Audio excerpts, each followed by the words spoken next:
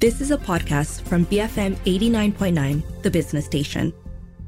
It's time for football. Salah. Escape Cancelo. Oh, it's brilliant from Mo Salah. And still, Salah. Oh, sensational! Absolutely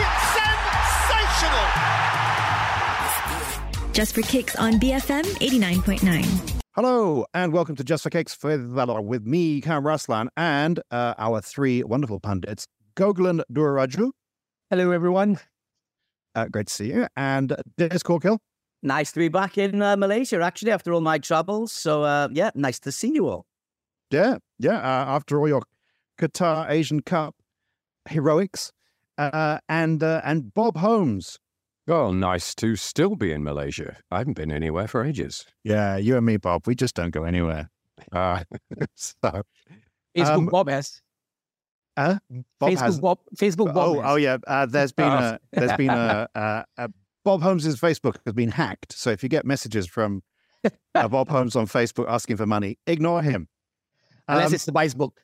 Yeah, that's the real book. Yeah. So today we've got Champions League, a bit of Europa, a bit of Europa Conference, and a lot of Premier League. And also at the end, we're going to be talking about Manchester United's behind the scenes, and perhaps a bit of Harry Kane and Kylian Mbappe as well. So let's start with Champions League. And Des Corkill, Copenhagen 1, Man City 3. A couple of things. One is Man City are going to win everything, and Kevin De Bruyne is very good at that football thing. Yeah, sadly, it's. I think we all know what's going on now with Man City. We said second half of the season, they kick into this unbeatable surge. They're capable of going on winning 10, 11, 12 straight. That's exactly what they've done. This was comprehensive, the victory against Copenhagen. They conceded a goal that was a kind of a giveaway, beautifully taken from Copenhagen to pull them back after De Bruyne had scored a beauty. And then really good teams. You just look back. The really good teams always seem to score just before halftime. It's uncanny how often it happens. And Manchester City have done that. They've wrested any initiative that Copenhagen had out after that game. And then they go and score later on. Haaland's coming back. Phil Foden is playing some wonderful football. You add to his hat-trick from the other day onto a very good performance here. And even if Jack Grealish isn't performing to anywhere like his best at the moment, City have got so much firepower, so many good players. It really is terrifying for everybody else. Yes, there's a huge amount of money behind what Manchester City do. Yes, I'll whinge at the unfairness of it all. But then you look at what they do on the football field, and they're just an incredible footballing machine. Yeah, they are. It's a bit scary. And speaking of scary, Gogulan, Leipzig 0, Real Madrid 1. Real Madrid do what they have to do. Leipzig had a lot of shots. Yeah, as I was watching the highlights of that game, it is what it is when Champions League royalty rolls into town, right? You can have all the possession, the football and all that, and they know how to just win games. But I still think it's still early in the season, and Real Madrid will stutter. I'm hoping Real Madrid stutter, but still I think it's still early days in Champions League. Yeah, well, it's early days, but here at Just for Kicks, we like to pass judgment with very little information.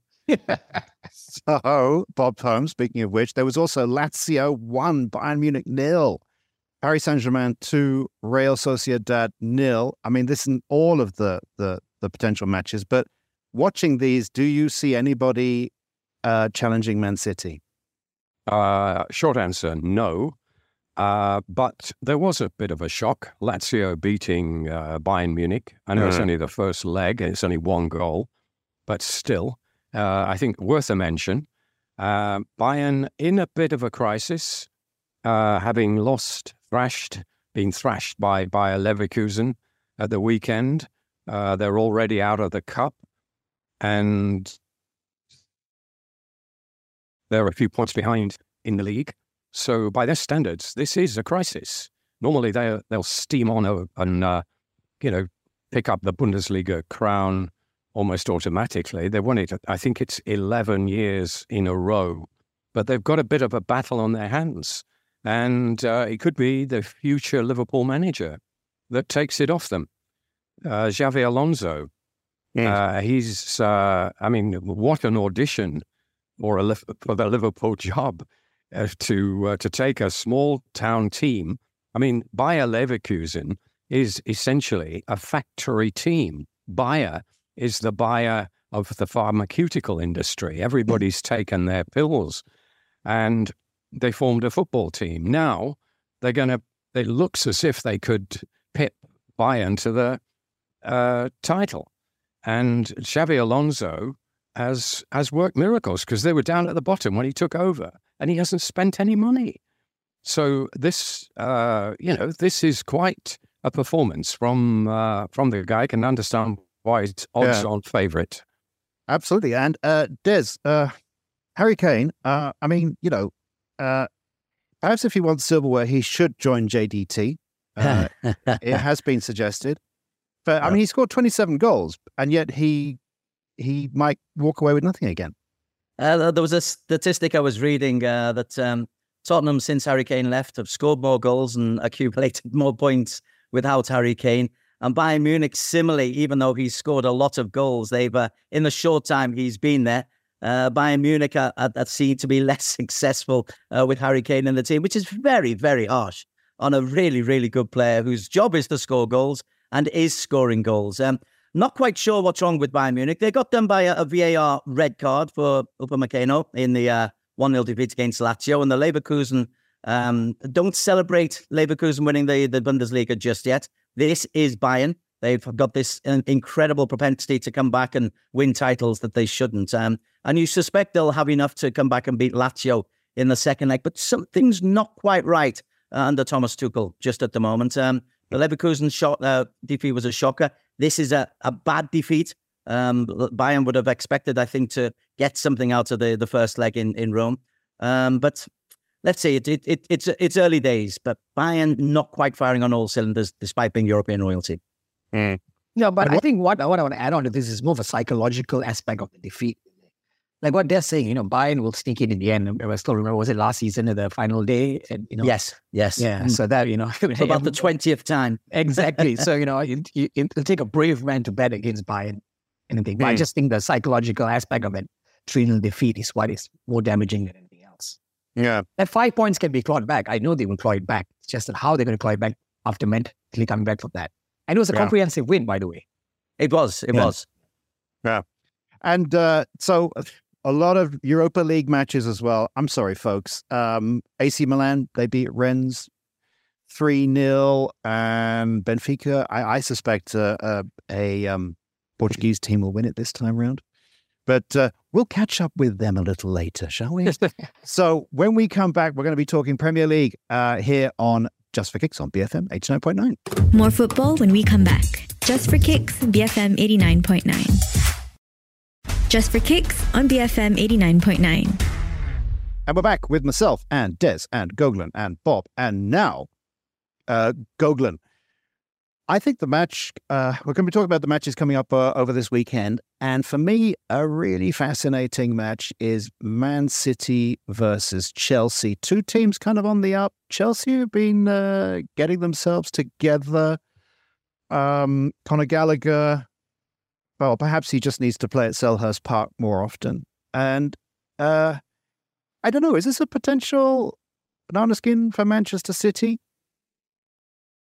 Goglan? Yeah, potential, but like I said, I think all of us have been saying, they're coming into the boil now, all the players coming back and all that. Banana skins will always be there, but based on form right now, I was watching that last weekend against, Everton, where they were toiling, no shots on goal in the first half, which was very, very not a Man City type of thing at all. 80% possession, yes, but not even a shot on goal. Everton had set out the stall, and teams with the low block will come in and do that against City. So they will toil, they will think, but then a masterclass from Haaland. And that's the difference. You have so much of talent to come off the bench, First of all, you have so much talent on the pitch. Then you have so much talent to come off the bench to change the game. You have so many options. So yes, I don't think there are any banana skins left in this league table for them unless they're playing like maybe the top sides. Because the bottom sides are, they will come up with a low block, but I think City have found a way around that. Oh, come on, Bob. There must be a chink in the armour with Man City. I mean, Chelsea, they're quick play. They're very fast.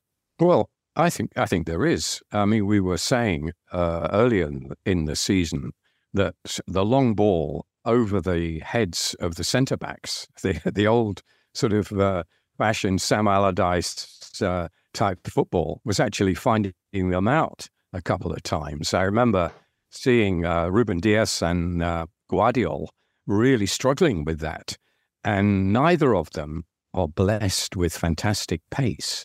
And I think Chelsea scored a couple of goals in that 4-4 draw, wasn't it? Not that long ago, actually, just before Christmas. I can't remember that City far back. looked a bit. This last Christmas, Cam, not 20 years ago. I think that's what he was. I think that's what he was. Yeah. No, I don't think they're invincible. And Chelsea are just the sort of cussed team that can pull this off. And they will go into this game, and their fans certainly, their fans still think that they are a big club, rubbing shoulders with the cities and Liverpools of this world, and that they can still win silverware this season despite their terrible start. So they won't have an inferiority complex in this game, and they don't have a bad record against City. So if you're looking for games where City can potentially slip up, I would say this is one of them. I'm not going to say Chelsea are going to win it. I'm just going to say that. There is the potential. Bob, don't you think that, City thrive on teams that actually come and attack them? Sorry, I didn't catch that. No, don't you think that City actually thrive on teams that actually open up and can't try to attack them? Well, no. I don't know what because Chelsea teams that go to the Etihad and start playing against City always get found out in the end.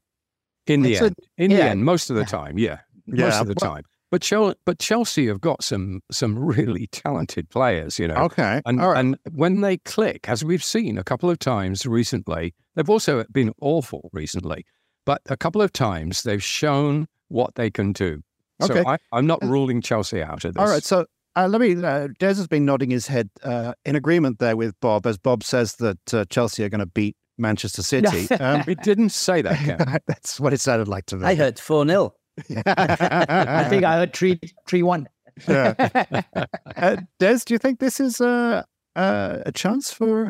Yeah, to kind of contradict what I was saying before about City, Chelsea are so inconsistent. They've got 10 league defeats, but they can really turn it on. And I've been saying it's a young group of players, and they do have the ability to go to Man City and get a point or really take the game to City. They'll concede, but they're also capable of scoring. Plus, they've got Cole Palmer, who's in great nick and maybe wanting to show Man City that they shouldn't have got rid of him, even though it was 14 million for a kid.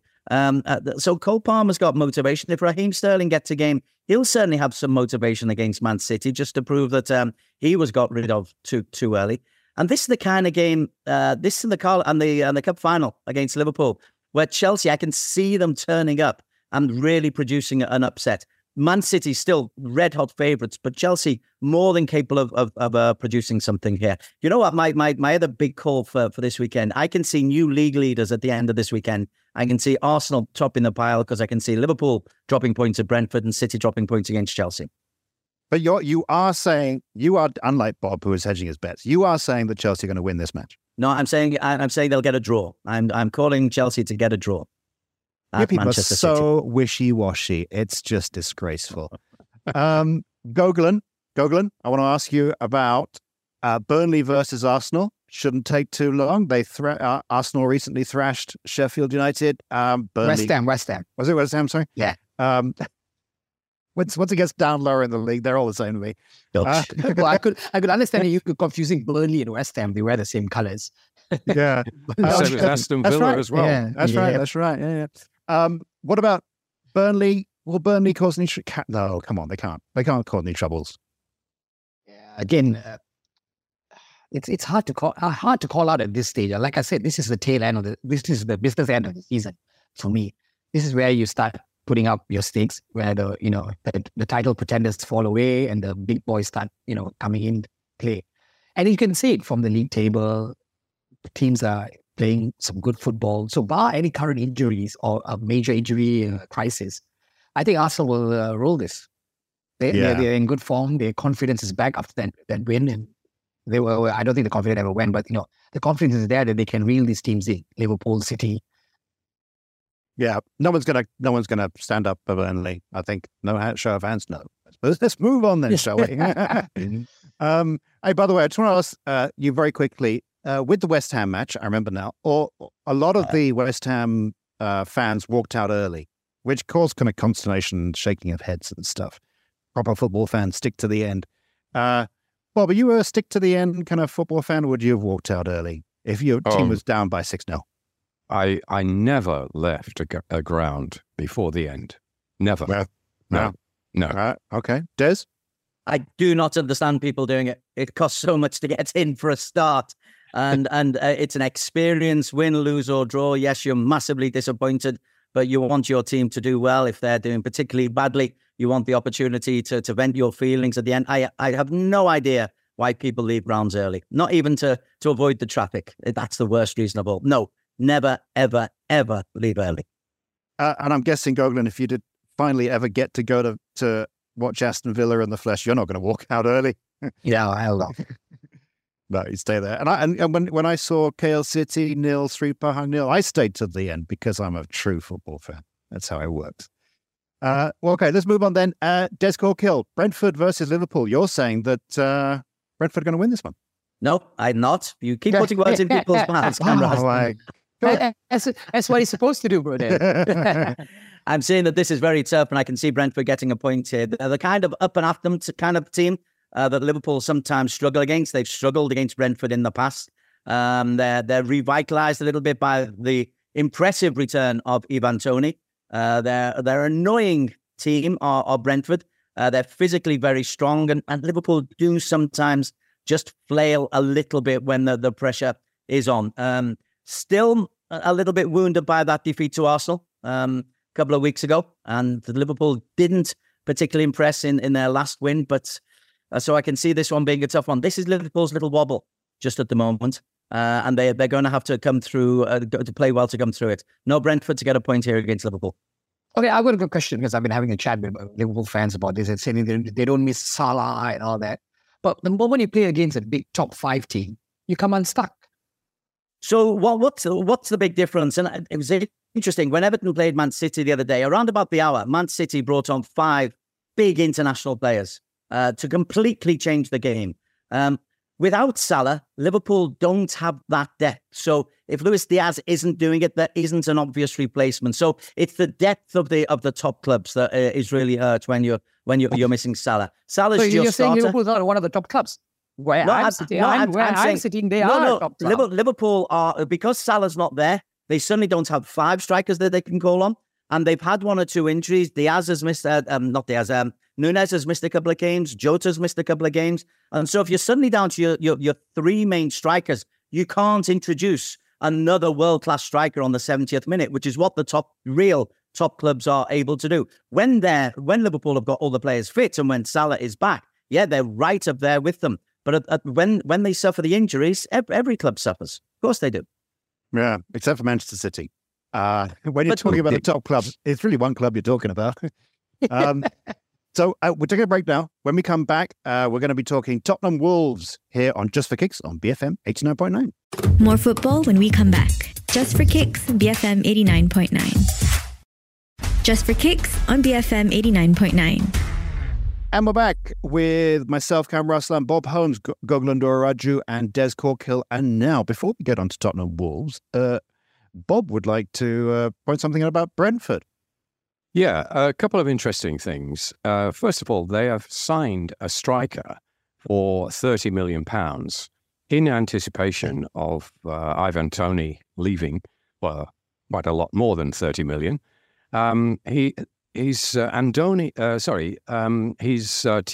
Igor Thiago, who scored 16 goals in 24 games in the Belgian league. And this is a lot of money to spend for Brentford. But it just shows how to run a football club. You know you're going to sell your striker, your top striker, for, a huge amount of money, and you get the replacement in first. And the other thing about Brentford is that their manager, Thomas Frank, is apparently one of the dark horses for the Liverpool job. And I just wonder what Des would think of that. Bob, truly, nobody's really looking at that. It's all speculation at the moment. Liverpool will have irons in the fire. Alonso is supposedly the favourite. But it's a very different thing. Thomas Frank has had a very good couple of seasons, but he's backed by a very different working model to what Jurgen Klopp's been working on with Liverpool. I don't see him being transferred up to a very, very top job. I can only see a superstar youngster or one of the established big names taking over at Liverpool. But nobody at Liverpool, nobody of the fans are really, really talking about it yet. They will, but not yet. Well, I predict the luckiest man in football, Roberto Martinez, will somehow get the Liverpool job. I don't know how you, that won't happen. Yeah, I will not be surprised. Yeah. Okay. Oglen, Tottenham Wolves. You were saying before we came on air that with a few injuries, every club will do a Tottenham. And you were talking, and you said that in a way that was very disrespectful. Again, you're putting words in my mouth. I don't know. I was just referring to Tottenham's wobble at the beginning of the season when they were unbeaten, top of the table. And then they're fourth now. Yeah, exactly. So they had a couple of injuries and they started dropping down the table, and I said it then. Every team is 2 or 3, well, I said it about Villa. I said Villa are 2 or 3 injuries away from becoming a Spurs. And that became a meme of sorts that, every team is a few injuries away from doing a Spurs, but now they have all their players back, majority of their players back, except for maybe 1 or 2, and they're slowly putting in the performances that are what Ange wants from his team. And you could see that he's built his team around this group of players. He might have depth in the squad, but he has trusted these group of players, his style of plays. I think every day he speaks to these players. So when Maddison back and all that, they're starting to put in the performances. And I think Spurs are in a good stand right now, in a good fight, peaking at the right time. Okay. I just want to say, though, that grammatically, in the English language, the verb to spurs does not mean to have injuries. Hey. Okay? You should get a Spurs fan on the show. But this is pre-Ange. There's pre and post-Ange, I think, in the world of Spurs now. Postecoglou is making such a difference. He is. Bob Holmes, I think this could be the most interesting match of the weekend. Luton Town versus Manchester United. 2 teams kind of coming on the up. Luton Town are really in your face, and I don't know how Man United will deal with that. Which way will this one go? Well, Luton were on the up until they lost at home to Sheffield United last week. That was almost a shock. Luton losing at home being a shock to Sheffield United, yes, because I think we'd written off Sheffield United. But it was a convincing win. Luton were awful. They were as bad as we expected them to be, I think. But it was probably a blip. I can't see them being that bad again. And the visit of United will have Kenilworth Road buzzing. And it can buzz despite its small size. It's an atmospheric little ground. But United seem to have steadied. I think sticking with Ten Hag, he's steadied the ship. And even the goalkeeper, who I criticised last week, has actually played well, I thought, in the game. In the previous game, Onana, I give credit to when it's due, and that's probably had a galvanizing effect on the defence. So when your keeper starts to look like a keeper, it gives defenders confidence. Well, he was man of the match last weekend. Yeah, just after I criticised him on the show. So I think United. They've got wind in their sails now, and we'll probably talk about the off-season, off the pitch stuff later. But they've turned a corner on the field as well, and I can only see a fairly comfortable United win here. Yeah, Okay. Des, what do you think? I don't know. Maybe. Same here. I think Man United are turning a corner. I think Ten Hag was a terrific appointment. He's remained very noble during all the stick that's been thrown at him. He's believed in young players like Højlund and Garnacho. He's backed Marcus Rashford, disciplined him when he needed to, but backed Marcus Rashford.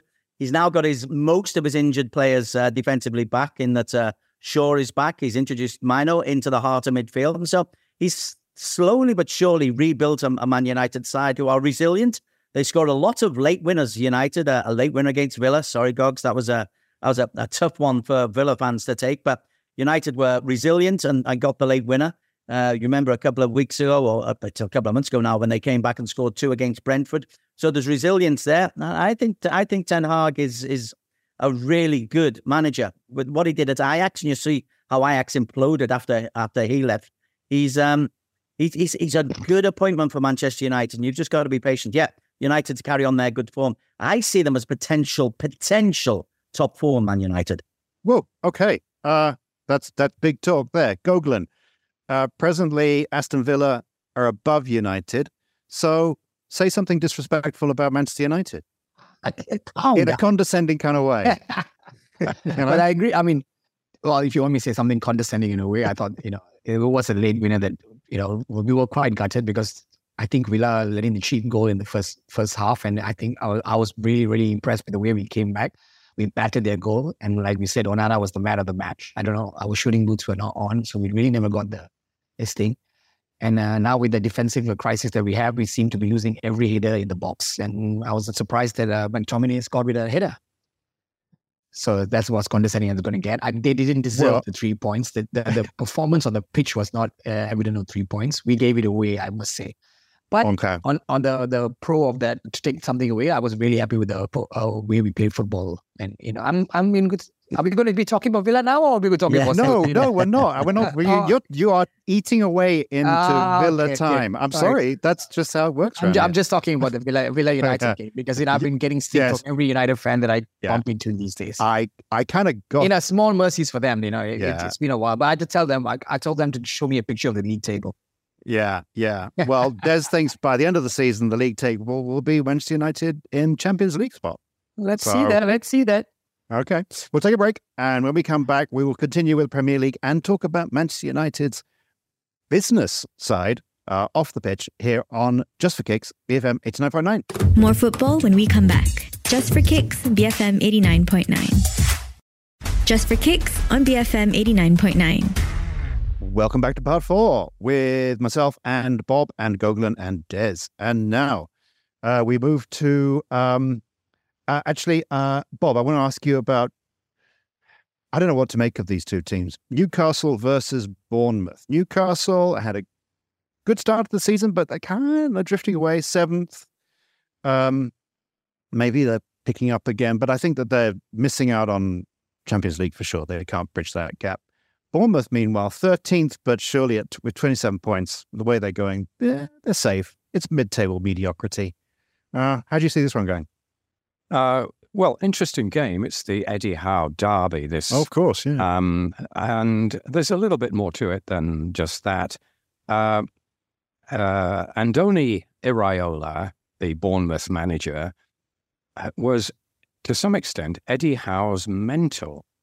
You might not think that because they're similar age, but when Eddie Howe left football for a while, went on a sabbatical, he went around the world visiting various clubs, picking the brains of certain managers. And one of them was Iraola.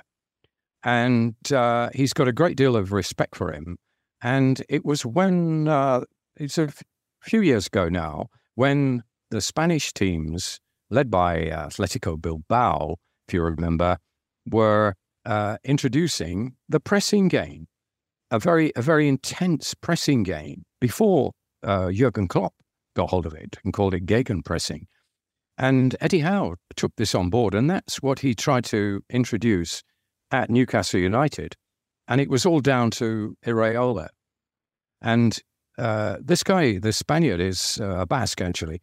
he's got a very good reputation, which is why Bournemouth stuck with him so long, because they got off to a very bad start, and everyone thought he was going to be sacked. They couldn't buy a win for a couple of months, but the owners stuck with him because they knew his pedigree, and now he's taken them up almost halfway up the league. And I mean, Dominic Solanke, who's a bit of a laughingstock at Liverpool, and really when they got almost 20 million for him, people thought this was absolute robbery. But now he's being rated in the 40, 50 million category because he's found his level with Bournemouth.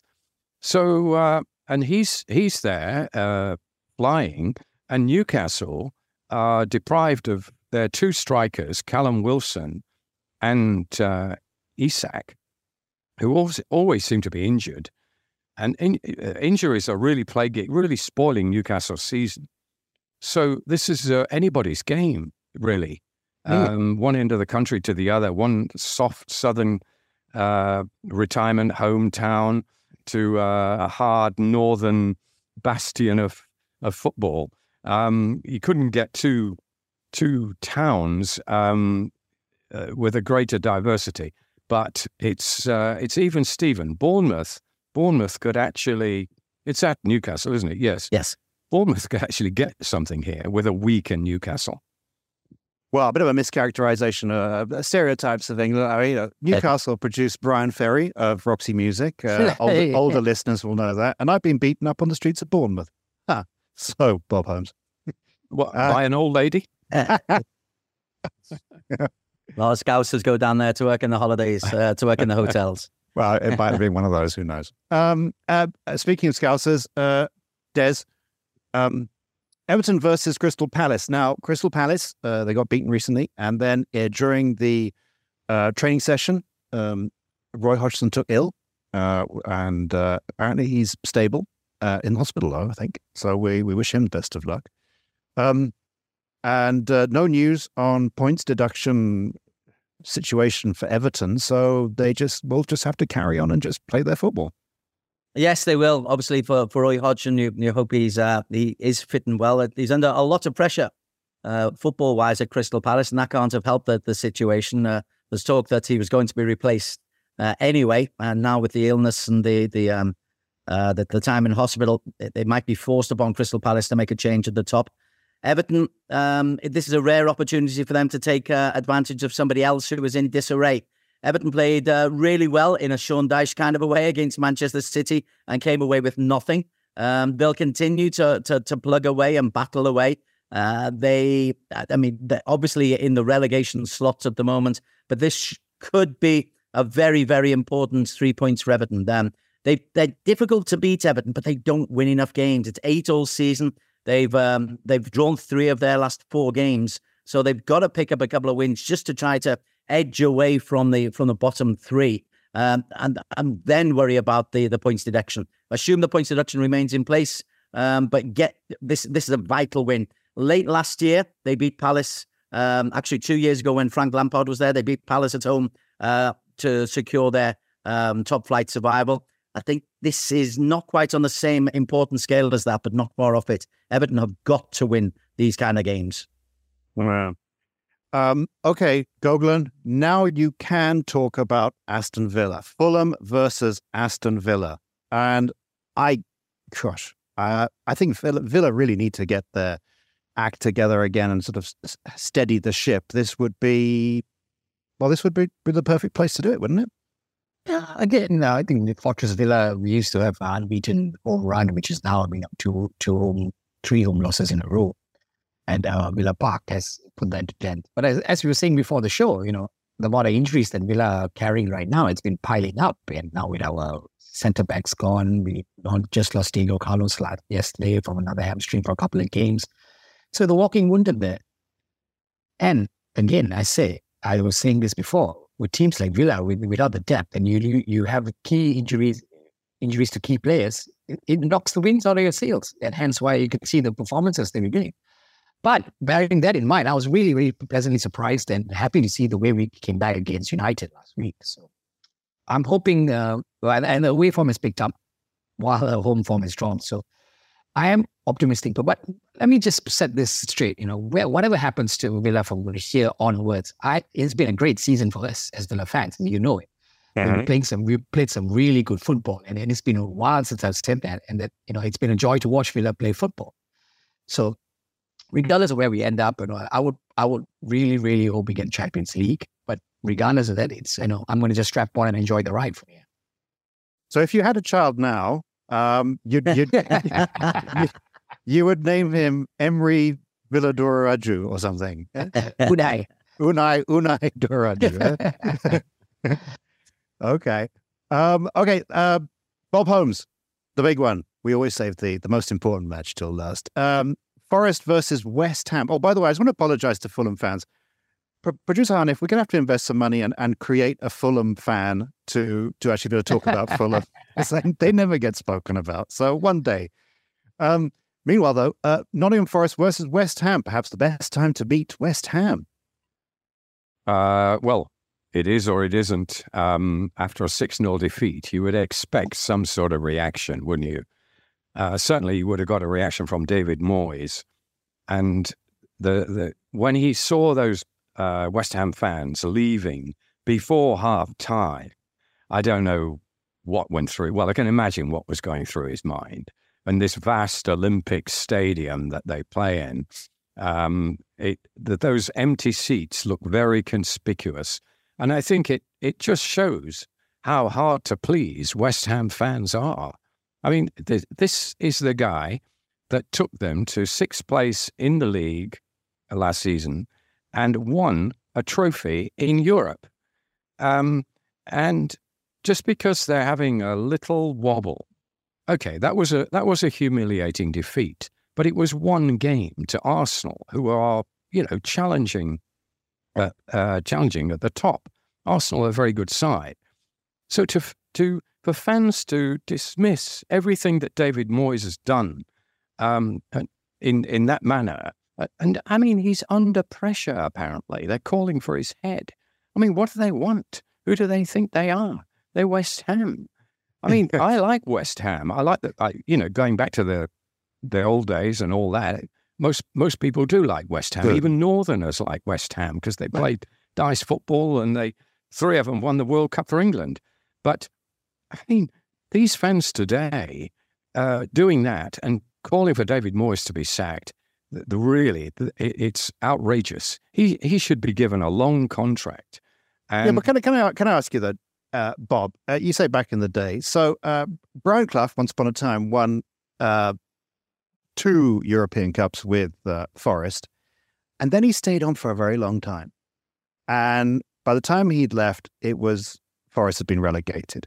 Well, they were relegated when he left. It was when he left, yeah. Yeah, it was simultaneous, actually. Yeah, and that was like 20 years, no, but 15 years later?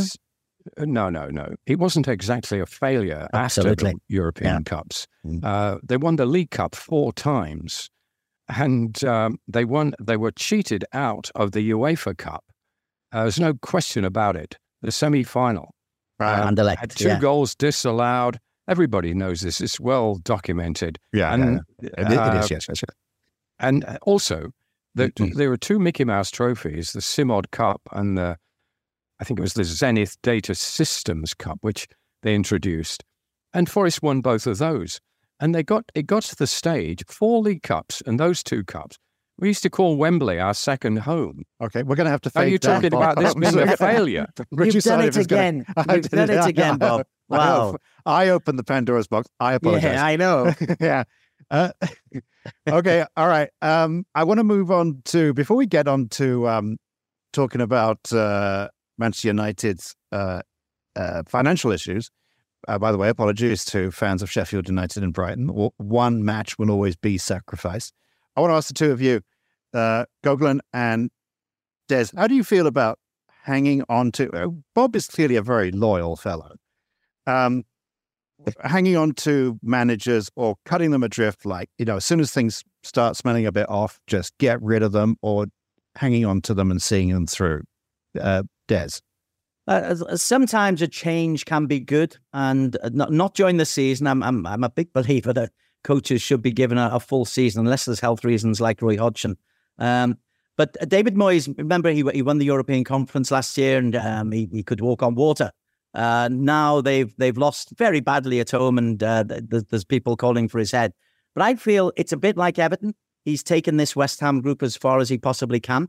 I can't see them getting up into the Champions League places. I can see them maybe falling away to the mid-table and below in seasons to come if David Moyes stays. So sometimes the coach needs a new challenge, and so does the club. And it just feels like that's the situation for West Ham. The other thing with David Moyes, he lost his best player. It's no coincidence that Arsenal are a much better team this year with Declan Rice, or a much more consistent team with Declan Rice than they were last year. And that was West Ham's big asset, and they lost him. So when your best resource is taken away from you, when you maybe could have walked out last year having won the Europa Conference League, maybe now is the time for David Moyes to look at the end of this season and say, right, time for a new challenge. Not sure where, but time for a new challenge, because it's as good as it's going to get at West Ham. Yeah, he needs to pick kind of slightly good mid-table club like, I don't know, Manchester United, really. Goglan, I know you still sort of wish that Steven Gerrard had stayed on longer at... He set the foundation, Gogs. He set the foundations. Yeah, evidently he did. Are you no, let's stick with this guy. He's done us proud, or let's get rid of him now? And this is in relation to Moyes. Well, Moyes, but also in general. In general, I'm not a big believer. You know my views on how the Arteta thing and everything. And I always said, give him time and trust the process and everything. And we are where we are because of the insatiable appetite for success and the TV money and everything. We don't have time. Managers don't have time anymore. 2-3 defeats, and fans are binging, and everybody's a pundit. Everybody who's playing PS, everybody who has a mobile phone is a pundit. Everybody knows better. So, it's become that. The whole ecosystem is such that there's no time. There's no more time for managers to this thing. Managers cannot simply, come in and, unless you have a transfer kitty of buying all the top players in the world and throwing in players and all that, you will never have that much of this thing, especially in a compressed season. So, I agree with Des. I think Moyes should have left last season on a high. He's taken West Ham to where it is. To do that with West Ham last season is incredibly, incredibly good. Yeah. Especially David Moyes, and that is the statement, after why he's been treated in United and all the stick that he had got. Yeah. He's a great manager, what he did at Everton and everything. Yeah, and managers will have blips in their CVs. Look at Jose Mourinho right now. I'm hoping it's a bit more just a blip. Okay, let's move on then. Bob Holmes, you can either talk us in depth through the Nottingham Forest season 1982-1983. Right, I'll go for that. No. Or I think I could choose this one for you. Manchester United's financial situation. Well, it's not really financial, but their backroom situation. Yeah, off the field, things are looking up, as they are on the field too, I think, as we've said. But Sir Jim Ratcliffe has managed to get hold of the football side of the club, which is all any fan really wants to do, for just £1 billion. It does seem not much, doesn't it? It is an amazing. It's a masterstroke, isn't it? Really. I mean, he is a genuine fan, and £1 billion is it's not peanuts. It's not peanuts. It's not a lot for the supposed one of the biggest clubs in the world. Now he's only got 25%, but he is running the show basically, because the Glazers don't do anything except take money out. So he's running the football side. So he's got a lot of license. He can appoint the director of football, manager, obviously, and all these. And he's not hanging about. He's nicked a guy from City, one of the masterminds of their rise from obscurity, Moroccan guy, very highly regarded, Barada, his name is, and he's going to be the guy behind the scenes. They've got this David Brailsford as the sporting director, and who's had great success with British Olympic teams. And now they're going for Dan Ashworth, who's the currently the Newcastle United football director, who's very highly regarded. So they're going for all these top people behind the scenes, which is what United didn't have when Ed Woodward was conducting the transfer negotiations. A banker, a brilliant banker who made a lot of money for the Glazers, but not a football man. And how a big organization like that could not have these people in place beggars belief. And it is one of the reasons for their decline on the field. They just didn't have a structure. Alex Ferguson used to run United out of his back pocket, basically, and they left it to him, and he just had that magical touch, and they got away with it. But he's been gone for over 10 years now, and it's a different game. You got to get these people. The other thing Ratcliffe is doing is he's planning to either revive Old Trafford or build a new one. The United have a lot of land around the ground. The Glazers own, seems like half of Manchester. There's enough room to build a new stadium next door so they could continue to play at Old Trafford while the new stadium is being built. Wow. And he's already tapping up investors. It could cost $2 billion. It could cost twice as much as what the Spurs stadium cost. But he seems to be pretty determined to do it. Wow, twice as much, and yet it's in Manchester. It's not in London. I mean, yeah, God, but they're going for bigger. They're going bigger. They're going for 90,000. Well, can I just because we're running out of time here, but Des, we don't know yet what will happen with this Ratcliffe revolution. Perhaps I coined the phrase TM. But do we underplay in general the situation in the back rooms of these clubs? Do you think that they impact what happens on the pitch more than perhaps we know? Stability in every business organization is very important. I think it can be overplayed, but those who are successful generally have a very good structure above them, and generally they appoint football people. So when I hear David Brailsford coming in at Man United, I'm kind of thinking, he's not a football guy. Yeah, he's a sports guy. He did brilliantly with the cycling team and the Olympic team. And Ratcliffe himself isn't a football guy. He's a football fan, but his business interests are elsewhere. So long as the football decisions are made, the business is a strong business. The Glazers are taking millions out and still investing huge amounts of money in players. Nobody can say that. But Bob is dead right. The stability and the structure and the direction of where you want to go. And I think he's got in Ten Hag. I've been a fan of Ten Hag ever since the appointment and how he dealt with the Ronaldo situation. So the portents are good for Man United, but the one thing in the back of the mind is it football people who are running the show? If it's football people running the show, great. If not, then there could be more problems for United because they will chase the golden dollar. Okay, let's finish with you then, Goglan. Seeing as you're renaming your child Villa Park Unai Emery Doraju, is it the golden age of Villa? Is this also the golden age of, is it no coincidence that this is a good time in terms of the management of the business of Aston Villa? I think, but to back what Des was saying, it's always going to be about the money from now on. You know, it's the money game. All these investors coming into English football is not for the love of English football. It's for the money. You know, the more the Americans don't know anything about English football, and now the majority of clubs in the Premier League are being owned by the Americans. Yeah. So it's all for the money. There was this big theory out on how American the NFL type of franchising and all that is what the Premier League needed. And this was like 10 years ago, something it was out on the public domain. And this has set the wheels in motion for teams to go and court American owners and set this whole thing, because end of the day, the end goal is always to sell as much merchandise as much as possible in the markets overseas. This is what the Americans do best. So yeah.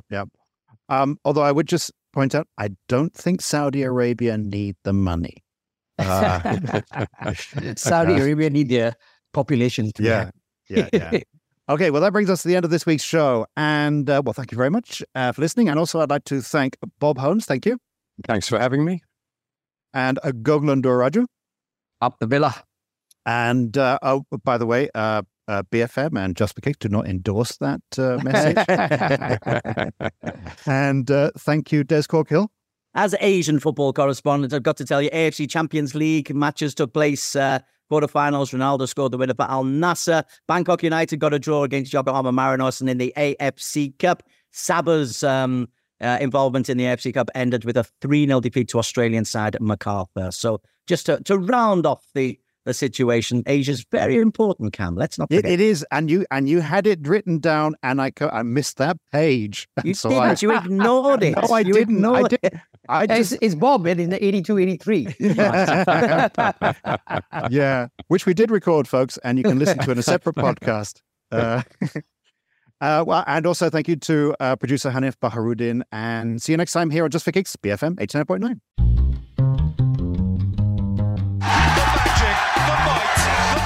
Of Manchester City, champions 2022. For more football, tune in Mondays and Fridays at 8 p.m. Just for Kicks on BFM 89.9. You have been listening to a podcast from BFM 89.9, the business station. For more stories of the same kind, download the BFM app.